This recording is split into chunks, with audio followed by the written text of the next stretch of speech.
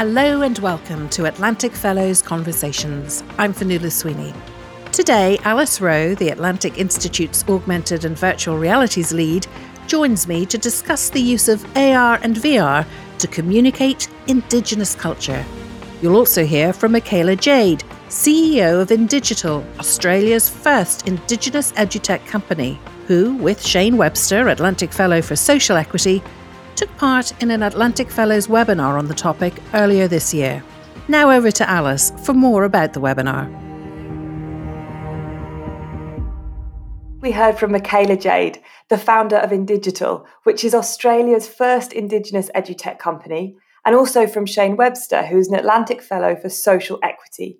And Michaela has a fantastic story about how she found her way into augmented and virtual realities.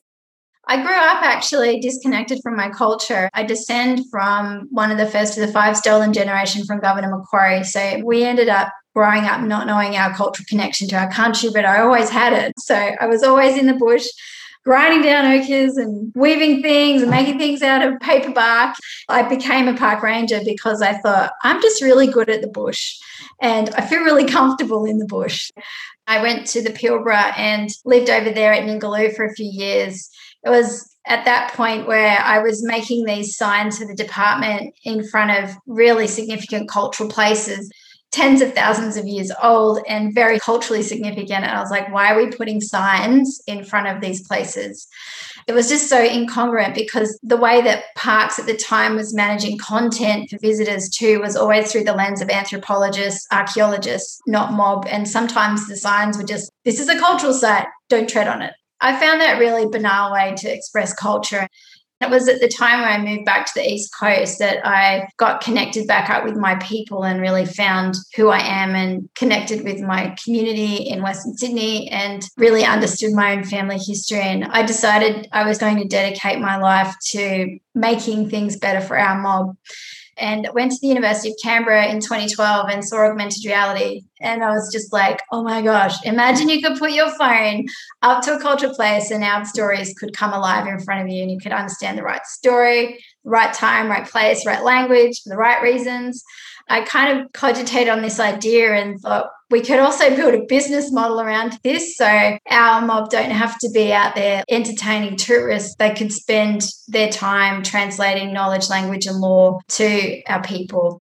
And this is what started her journey with Indigital. And then we also heard from Shane Webster, who is a senior fellow for Social Equity. Shane's energy in this area is just contagious. He completely can see how augmented and virtual realities could be a positive force for good within an Indigenous context, and he can see how to bring his community along with him. And a lot of thought had been given clearly to how AR and VR might help the challenges that Indigenous communities face. Absolutely. So Michaela shared a video where she was showing a workshop that Indigital did in a school where they brought elders and children together to collaborate on an AR experience that would enable them to learn about their past and connect with each other in an intergenerational way. That was really beautiful, seeing the technology transcend generations and bring a community together. Something that's really special about the technology is not actually the technology. It's that bringing together old and young people to design an experience together that's based on storytelling and language and law. So that's really the part that gets me out of bed. The technology is cool and it's an opportunity to get people excited, but it's really not about the tech in the end. Really, the enduring part of it is people coming together and forming relationships and working on other things together. So that's really why I do what I do. We've talked in previous episodes, Alice, about the challenges of using AR, VR ethically. What are the moral rights challenges, IP challenges that Indigenous communities face when using this technology? Both Shane and Michaela speak very powerfully about this. And one of the things that really struck me was around not only intellectual property and permissions and who has access to experiencing certain content, but also around who has access to creating the content. Indigenous communities need to be co-creators and they need to be part of the development process of these experiences in augmented and virtual realities. When I got to make the first iteration of my technology, I was living in Kakadu National Park, which is a very remote area in the Northern Territory, and worked with Bining Mongoi community to build the first AR app that was expressing Indigenous culture. So ended up taking that to the United Nations in 2015 and doing an intervention at the Permanent Forum on Indigenous Issues around our digital rights, because all of a sudden, as a new developer, I realized that, oh my gosh, you're dealing with other people's data. You have to put the stories somewhere. They're not just like bedtime stories. They're really important stories. I started going through and thinking about what are the cultural and intellectual property and moral rights challenges associated with us putting our culture in this technology. The data management needed to be sorted out. I got to work with Microsoft and Telstra in 2018, and we totally pivoted what we were doing. My passion then was we need to make this accessible. We need to train our mob to create their own content and their own stories, and they need to be fully in control of this information. With Indigenous communities and societies, so much of the history has been passed down through the oral tradition. Absolutely. And I think that was where the conversation just really fizzed as the fellows in the audience started to understand how AR and VR could be used for storytelling, how we could connect generations around stories. That's something that Michaela's organisation Indigital do a lot of, is how can we share stories from the past, co-create them intergenerationally, and then keep them and cherish them in this medium. And what she spoke most powerfully about was the importance of truth-telling. So we're working with the Sycars Nation in BC, and truth-telling is a really important part of everyone being able to move forward as collective people living on the same country. And we've had a lot of discussions with elders about truth-telling. Back in 2015, Abel Nabobo, who's one of the senior traditional artists that work with us in Kakadu, said, "Never sanitize our culture for the comfort of others." So I've tried to stay true to Uncle Abel in that discussion. So I think we need to give permission for our elders to share stories in the ways that they want to share them. They're really intelligent and sensitive and empathetic people, and we just need to give them permission to do that in the right way that they want to do it in. There's also the access question, which we've discussed in previous podcasts. Access for communities that really need it in parts of the world where they are surviving. Yes, and Shane's work is all around that in terms of how to close this digital divide between Indigenous and non-Indigenous peoples.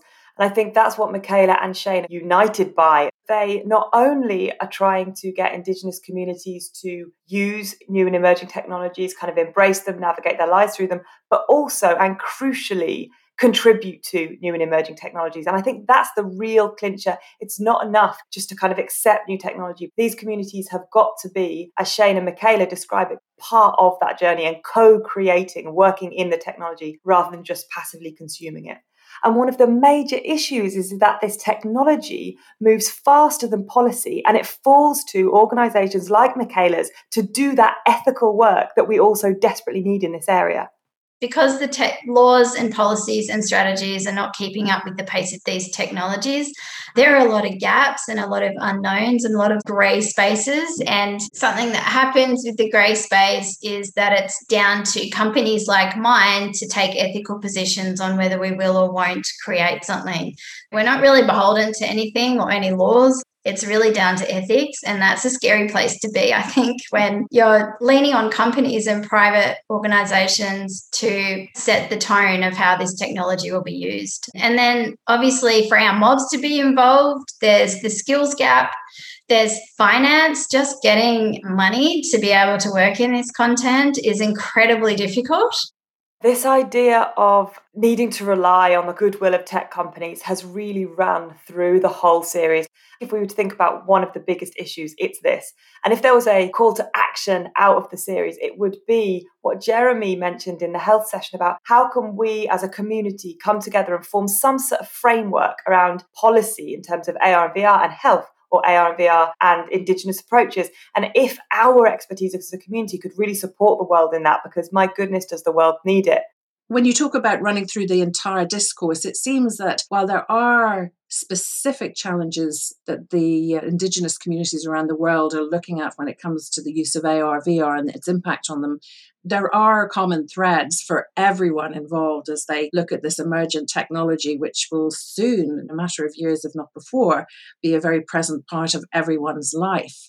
in terms of reflecting on the conversations we've had to date about the use of AR, VR, do you really think that it's realistic that there will be an opportunity to shape the conversation or the narrative around this use in a way that is ethical and that allows us to feel safe with it, essentially? I 100% think there is an opportunity here. Being part of this series and listening to the fellows, responding to the external speakers that we've brought in, listening to the conversations that have been happening in the breakout rooms, having conversations afterwards with fellows who want to continue the conversation outside of the series, I absolutely know that the minds in this community are the perfect ones to be engaging in this sort of discourse. They are socially minded, they are creative, and they are proactive people, or we are as a community. It's been evident through the conversations between external speakers and fellows that there is a very important conversation to be had, that we are capable of having it. And it's about how do we shift this from an internal moment that we're having together into action, potentially slightly more external facing, and also building up a confidence together to be really active in these ideas and own them and shift them into action. So I absolutely am hopeful. We've said throughout the whole series, we've got hopeful hearts, but really eyes wide open critics. And that's the balance that I think we need to use moving forward. And I have every confidence that we can do that as a community. What do you think the learnings are, if it's not too premature? There's a artwork that is incredibly important for the formation of this series. The artwork is situationist artwork. It's one of the first examples that we have of graffiti that is meant to snap you out of your everyday life and see the world a little bit differently. And it says that the future will only contain what we put into it now. I really believe that we have this moment of opportunity as a community where we have done all this learning, we've heard from all these people, we've immersed ourselves, we've seen what each other has done in our own communities. And now is our chance to think, okay, what do we want the future to look like? What can we do now to shape it? And that was Alice Rowe, Augmented and Virtual Realities Lead at the Atlantic Institute. Please join us next time when we discuss the ethical issues around the use of AR and VR. You've been listening to Atlantic Fellows Conversations. I'm Fionnuala Sweeney. To find out more, visit our website, www.atlanticfellows.org.